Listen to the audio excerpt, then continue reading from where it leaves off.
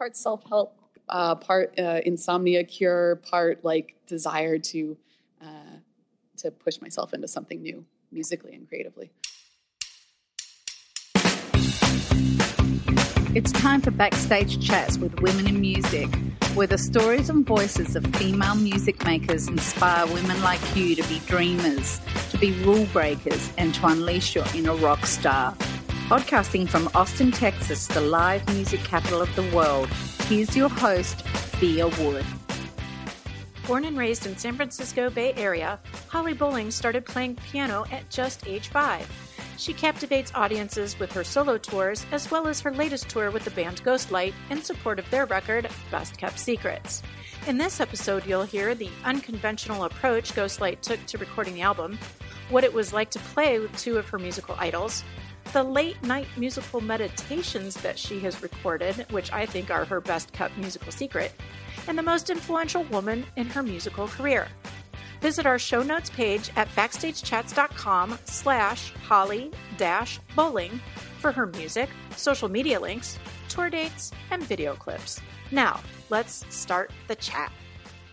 And welcome to another episode of Backstage Chats with Women in Music. I am your host, Thea Wood, and I am podcasting for you live, well, kind of, sort of pre-recorded live from Anton's Nightclub in downtown Austin. And I'm super excited because today we are here with a special guest who is a classically trained pianist. She's probably the biggest fish head I've ever met. I don't know. That could be debated, but I'm pretty sure. And she's currently with the band Ghostlight as their keyboardist/pianist. And we would like to welcome the lovely Miss Holly Bowling. Thank you so much for being here. Thanks for having me on. Oh, we are thrilled. And, and I have to say to the audience before we get into the actual conversation of the questions and whatnot, this all came together very quickly, and it was because of a mutual friend, Karina Reichman. Marina! I actually had an interview with her, or should I say a backstage chat with her, last, was it Friday at the Hogs for the Cause Festival down in New Orleans, and we were talking about camaraderie between women on the road, and your name came up as somebody. She's like, well, I just consider Holly Bowling a friend. I mean, we get along great. I adore Karina. The first time I actually ran into her, I think we were at a festival that we were both on, and we hit it off instantly. And I was like, Marco, where have you been hiding her? Like, have you been keeping her from me? What's the deal here? Exactly. I mean, she's delightful. She's like a ray of sunshine, isn't she? She's great. She's a force to be reckoned with. Oh, I like that. She is. And what Karina started off with us, as you will do, and all of our special guests do, is we go through what we call the shakedown. And these are 6 questions that we ask of everyone that just lets our audience know a little bit more about you, some fun facts that they can take home. And we'll just start with that. Does that sound good? Sounds like a plan. Excellent. Okay, ready for the shakedown. Who was your first concert? So my first real rock and roll concert was Little Feat when I was maybe 7, I want to say. My mom and dad took me and my little brother to a show, and I think we were maybe 10th row, and I'm pretty sure my little brother fell asleep in the front in his seat. But yeah, I just remember being blown away by the experience. It was not Little Feat full original lineup. Lowell George was obviously not with them at that point, but it was still just never experienced that insane experience of, that much sound and light and everything coming from the stage and everyone in it together and really focused on the same outpouring coming from one direction. The energy. Yeah, exactly. Okay, next question. What was the first album you bought with your own money? So this question scares me because I don't actually remember, which is mildly terrifying for me. I feel like I just lost a piece of my youth or something. But honest to God, I don't remember. I think my parents or brother could probably tell you because I'm sure I tortured them with whatever it was relentlessly. Right. Well, probably, and that's how it goes. But all right, so let's replace it with, do you remember what your first favorite album was? I don't know. Yeah, my musical taste growing up was weird because part of it was mine and my parents' music taste was hip enough that a lot of theirs merged with mine and they were like parallel things for a long time. Like I remember hearing a bunch of stuff coming out of Seattle when I was way too young to have discovered that music, but my dad was listening to stuff. So, he brought me up listening to the Dead and Little Feat and stuff like that. And he's really into like, I don't know, John Hyatt and all kinds of stuff. But he also was listening to a ton of Pearl Jam and stuff like that. And so that's all kind of like woven in there in the beginning. Whether it was his or mine, it's like, all under the same roof, It's a lovely collaboration. Okay, next question. Which artist or band is in heavy rotation on your Spotify or your Deezer or whatever device or app you use to listen to your music? I have been on a huge kick with The National lately. Yeah, just playing their albums into the ground. Fantastic. Easy enough. Which woman has had the most influence on your career? I gotta say my mom. I would not be here without her, and I don't mean the fact that she brought me into this world, but she sat with me every single day when I was a kid learning to play the piano. And I don't know if you have kids or have spent time with a kid learning to play a musical instrument, but it's pretty brutal in the early stages. And I was also a pretty difficult child at times. So, and she just every single day sat with me right next to me while I played and helped me learn the instrument. And she did this from the time I was in kindergarten until I could start taking it on as my own thing. And it's a pretty serious commitment. So I owe her a lot. Well, as I always say, thank you, Mom. Okay, next question in the shakedown. If you could have dinner with any woman, dead or alive, who would it be? So I got to say one that is yet unnamed. I would hope that they are alive currently. Maybe they are dead in the sense that they haven't been born yet. But whoever the first female president ends up being, that's who I would like to sit down with. I feel like women in music have a tough road at times, certainly easier now than it used to be. But man, women in politics, that's a heavy one too. Absolutely. And I would love to join you for that dinner, if that's okay. And the last question, what is one life goal you'd like to accomplish before climbing the golden stairway to heaven? I like that you've assumed that's where I'll end up. Oh, absolutely. So I've always wanted to do this. It's pretty improbable, but I want to play on like a grand piano that's floating on something in a body of water. Oh, I like that. I just have this vision. I think it could be really, really cool. It can be done. We just have to figure it out, right? I mean, it'll wreck the piano, but yeah. I mean, it could be anything from like a summer day on the ocean to like, out. I think someone did this. I think I saw a thing that like a person got to play a piano out in the like ice fields, down by like Antarctica kind of vibe. And that to me just seems incredible. Like if you can play the things around you in a setting like that while on the water, it's just. I love it. I love it. Well, and a unique one. I may not hear that one again. I'm pretty much betting that we'll never hear something like that again. That's a good one. It's a funny thing too, because a lot of instruments are very portable and people can take them around and busk or play outside or whatever they want. The piano's not quite so. Yeah, so that just makes it that much more appealing, Yes, I like it. I like it. So if we're gonna dream big, right? There you go. That's right. So next, we're going to talk a little bit about the bands that you're here with tonight, that you're going to perform at tonight, Ghostlight. Mm-hmm. And y'all just came out with a new album called Best Kept Secrets. Mm-hmm. And I wanted to start off with knowing how you first connected with Tom Hamilton and Raina Mullen.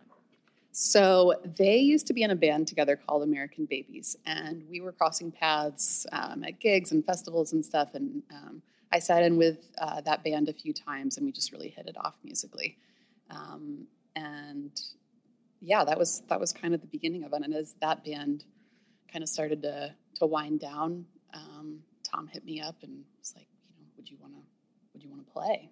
Should we do something? And I was super into the idea. Every time we played together, it had been a pretty immediate connection. So, and so then when we fast forward a little bit and look at Best Kept Secrets, I know that the inception of it was very unconventional, acid was involved, and there were multiple sessions that happened with Tom and Raina, and then the rest of the band came in and started collaborating. What else? And also for the recording, it happened, I believe, in a factory, and it just sounds very unconventional. How did all of this work for you, and did you feel like you needed to adapt, or what was surprising? I mean, the most unconventional thing about the whole process, I think, is that so the band doesn't all live in Philadelphia. At the time, Tom and Raina and Scott, our drummer, were living in Philadelphia, and our bassist at the time, Steve, was in LA, and I was in San Francisco. So the songwriting sessions you mentioned with Tom and Raina, that was their thing, and Scott would come over sometimes, and they would workshop stuff. But the first time that all 5 of us were together in the same room as a band, actually playing music together, was the recording sessions. And it's not like it's a old factory that we just brought a bunch of mics in there. It's a recording studio that's that's the history of the building. But we all walked into the studio together and sat up in a circle and just started rolling tape from the beginning. So we were, learning the material. We were learning each other as musicians. We were probing into all of these things and figuring out what the shape of this thing was going to be while everything was being recorded. And those sessions are what became this album. So it's a very inverse way of how a lot of things happen, right? Like usually you form the band, you go out, you play a bunch of gigs, you put together a record, and this was completely different. We captured the very beginning seeds of this band. And what do you feel, was there an advantage to that? Was there something that you felt that it brought to the table that other people don't have or haven't had? I mean, I think the most interesting thing for me about it is that the songs as they are captured on the record and the songs as we convey them live and what that whole experience is are very different things, and we made the record before we took the songs out live and kind of saw what kind of animal is this going to grow into, Mm-hmm. So it's cool to me that they're a little bit more separate from each other than they might have been if we had taken all the tunes out on the road first and then brought them into the studio to record. Just recently, you spoke of bass player Steve Lyons. He just recently left the band, and he was replaced by Dan Africano. Mm-hmm. And suddenly there's an adjustment that needs to be made. And how do you do that? How does a band make an adjustment like that? Well, thankfully, it didn't happen in the middle of tour. This is something that happened during the months that we had off in between our last show and when the album release happened and the tour supporting it began. The thing that makes it the easiest is that Dan is an absolute beast and a fantastic human being and was able to learn an insane amount of material in a very quick period of time.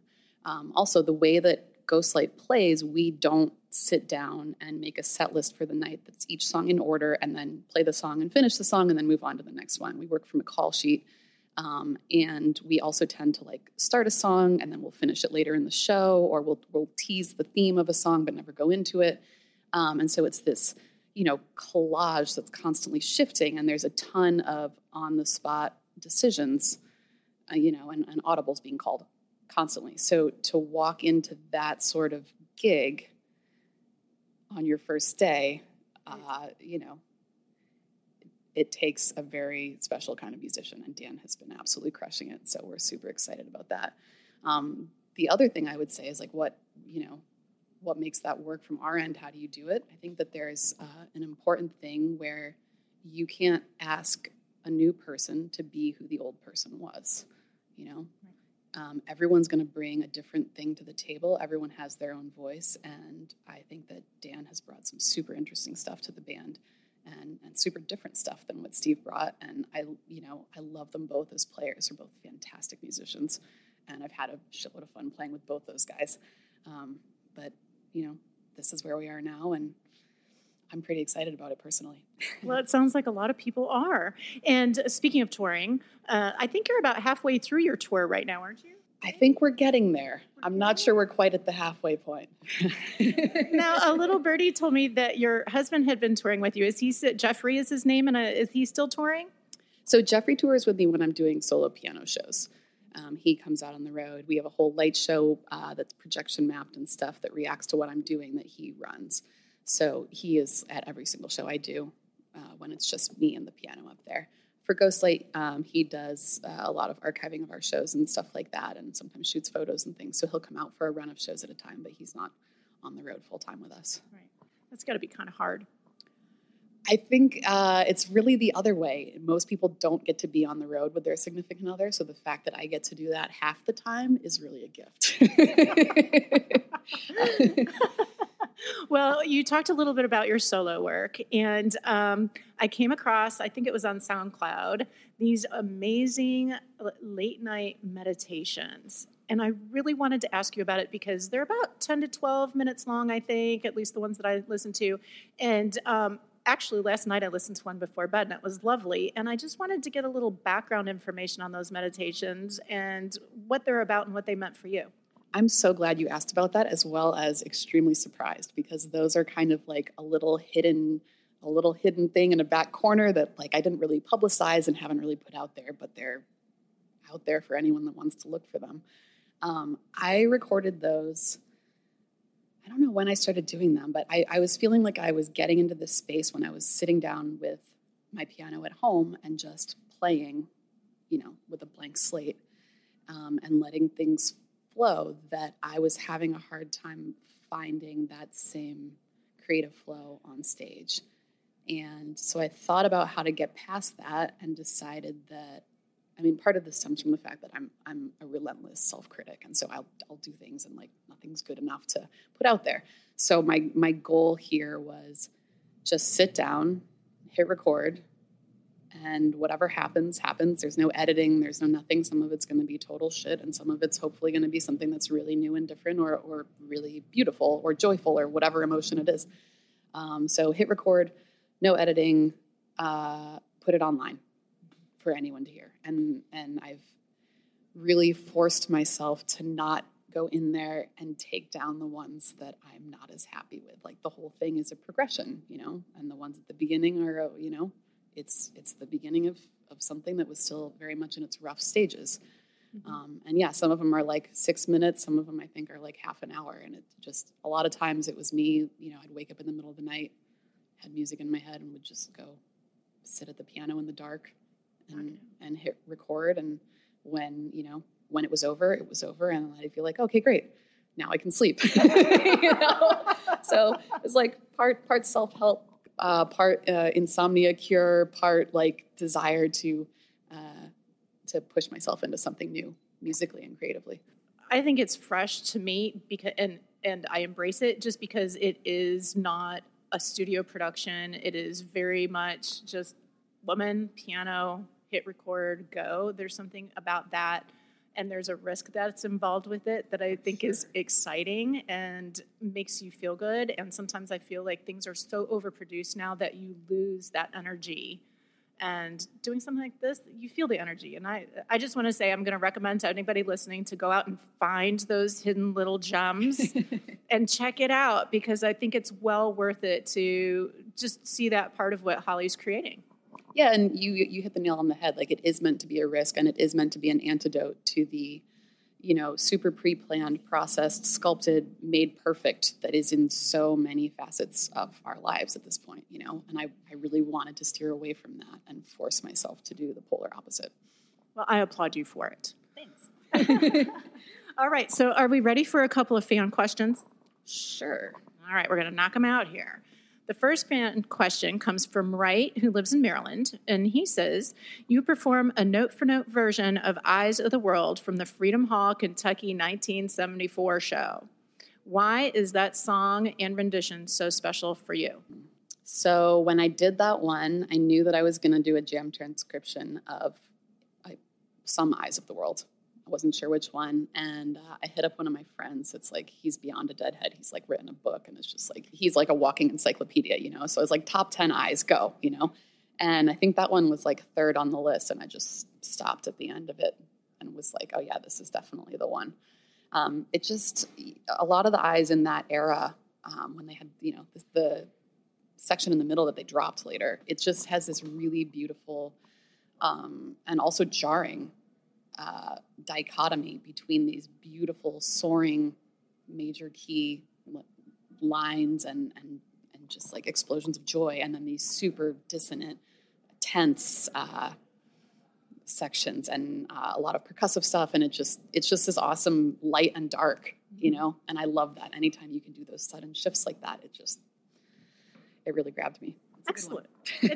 Clearly. Second fan question comes from Lisa in Pennsylvania. And she asks, how does playing solo compare with playing with Ghostlight? Ooh, good question. So the thing that I love most about both of these things is that I get these musical opportunities where there is a lot of room for doing something different every night and not going by a playbook and getting to go out on a limb and try to pull something out of the ether musically. When I'm playing solo, all of that is on me, which is both a blessing and a curse. I can do whatever I want. I can turn on a dime. I can decide to just stop and change the key or change time signatures or introduce a new theme and build on it. And I mean, I have total freedom, right? That's also a lot of responsibility. You know, if I am having an off night, there is no one to cover me, or if I stumble, there's no one to like pick it up and, you know, run with the baton for a minute and then hand it back when the time is right. So it's very freeing, and also it just takes an insane amount of concentration for, you know, usually around 3 solid hours of music. So it's a thing. It's an endurance test. It is. And then so the cool thing about Ghostlight is that we do a lot of that stuff too. And, you know, I lose a little bit of the freedom because you can't, it's not a dictatorship, right? Like you can't just decide to do something and turn left and accelerate, right? Like you're steering a bigger ship as a 5-piece band. So you know, you can start to signal I'm turning left, and like when everyone else is ready, then you go. But at the same time, like when I'm playing solo, because all of this grew out of me trying to sort of frame the music of these larger bands, and I mean larger in terms of like more musicians on stage, right? Trying to recreate that on a single instrument. So I'm hearing these much larger soundscapes and musical landscapes in my head and trying to like paint around the corners and build this thing out. Right. And you know, that's a lot to do on a piano. Ghostlight, we get to actually do that together, right? Mm-hmm. Like you can throw out an idea and all of a sudden there's 4 other musicians backing you up and like throwing fuel on the fire, which is just really cool. You know, when that clicks and everyone is together on the same idea, it's just a bigger, it's a bigger roller coaster ride, you know? And I think athletes call it being in the zone, where it's just everything else kind of slows down and it's just you and your bandmates and what's happening in the moment. It's just in that moment. Absolutely. It's like I'm terrible at meditating, it turns out. But I hear that is what it's like, you know, when everything else falls away. And that's the same feeling that I've chased seeing live music. You know, it's a reason I saw as many Phish shows as I did, was like trying to find that moment where you're completely absorbed in it and you're not yourself. You're part of this other thing, you know? The bigger thing. Exactly. Okay, so we have another fan question. We actually have 2 more. Again from Pennsylvania. In addition to your solo career and with Ghostlight, you have sat in with many other bands. Which guest sit-in is the most memorable and why? I had the opportunity to play with both Phil Lesh and Bob Weir on the same stage, and that was just a moment. Oh. I mean, I'd played with both of them previously, but playing with, you know, 2 members of a band that's had that much influence on me personally and was that big of a part of my life growing up, and also really gave birth to the entire scene that has allowed me to have a career in music. It's just like, it's such a huge part of so many different strands of my life. So, you know, sitting on stage with the 2 of them and just sensing the chemistry between 2 people that have played music together for that many years, it was special. And when and where did that happen?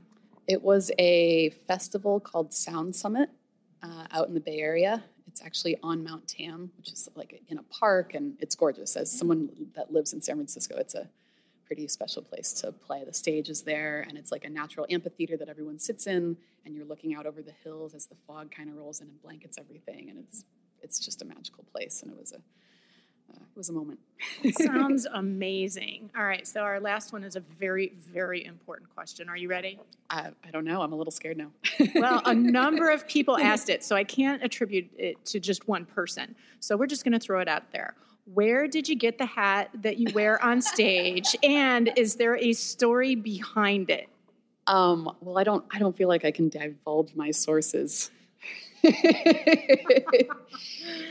But I don't know the hat. That's funny. People have made such a big thing out of it. Were you not expecting that at all? No, I just think it's funny. People fixate on it. I started wearing it because honestly, it kept my hair out of my face and just made it so I wasn't going to be distracted by anything. You know, I'm a big fan of. I don't really go for flashy style on stage. Like my ideal outfit and hairstyle and everything else is just like whatever is going to not get in the way of me connecting with my instrument and with what I'm trying to do creatively. You know, like I don't care about that stuff. So the hat's almost like a little bit of armor. But then once the hat was there, then it became like a security blanket, you know? Yeah. Like I kind of have to have it. I can't tell you the last time I played a show without it on my head. In fact, the airline lost my bag with my hat in it one time at the start of a tour. And I was like, what do I do? What if it's like Samson's hair, you know? And now I like go out there and I can't do it anymore. I can't play. Well, there you have it, folks. You now have the story about the hat. And before we sign off, I did want to let you know that I brought a little gift for you. I know, it's kind of like a little mini coffee table book. Am I saying this right? Seduced by Sound. And it's a pictorial storybook about the different artists from Austin, Texas, the live music capital of the world. And so you get to learn a little bit about them and take it on the road and have something to read. Super cool. This is great because tonight is actually my first time ever playing in Austin or even being here. So I appreciate the introduction. Wonderful. Well, you're welcome. And everybody, thank you so much for joining us today. I'm here again with Holly Bowling, and she's performing tonight with Ghostlight here in Austin, Texas. We're hanging out at Antone's, the home of the blues, and we'll look forward to seeing you next time on Backstage Chats with Women in Music. And remember, we interview these ladies and chat with these ladies because they remind us to be dreamers, to be rule breakers, and that we are all rock stars. Hit the subscribe button and never miss an episode of Backstage Chats with Women in Music. This podcast is a production of the Backstage Chats Foundation, a non-profit that is on a mission to eliminate gender disparity in the music industry by amplifying the voices and careers of women in music. You can make a difference by donating to the cause. Visit BackstageChats.com and click the donate button today. This episode was produced by Allison Holly.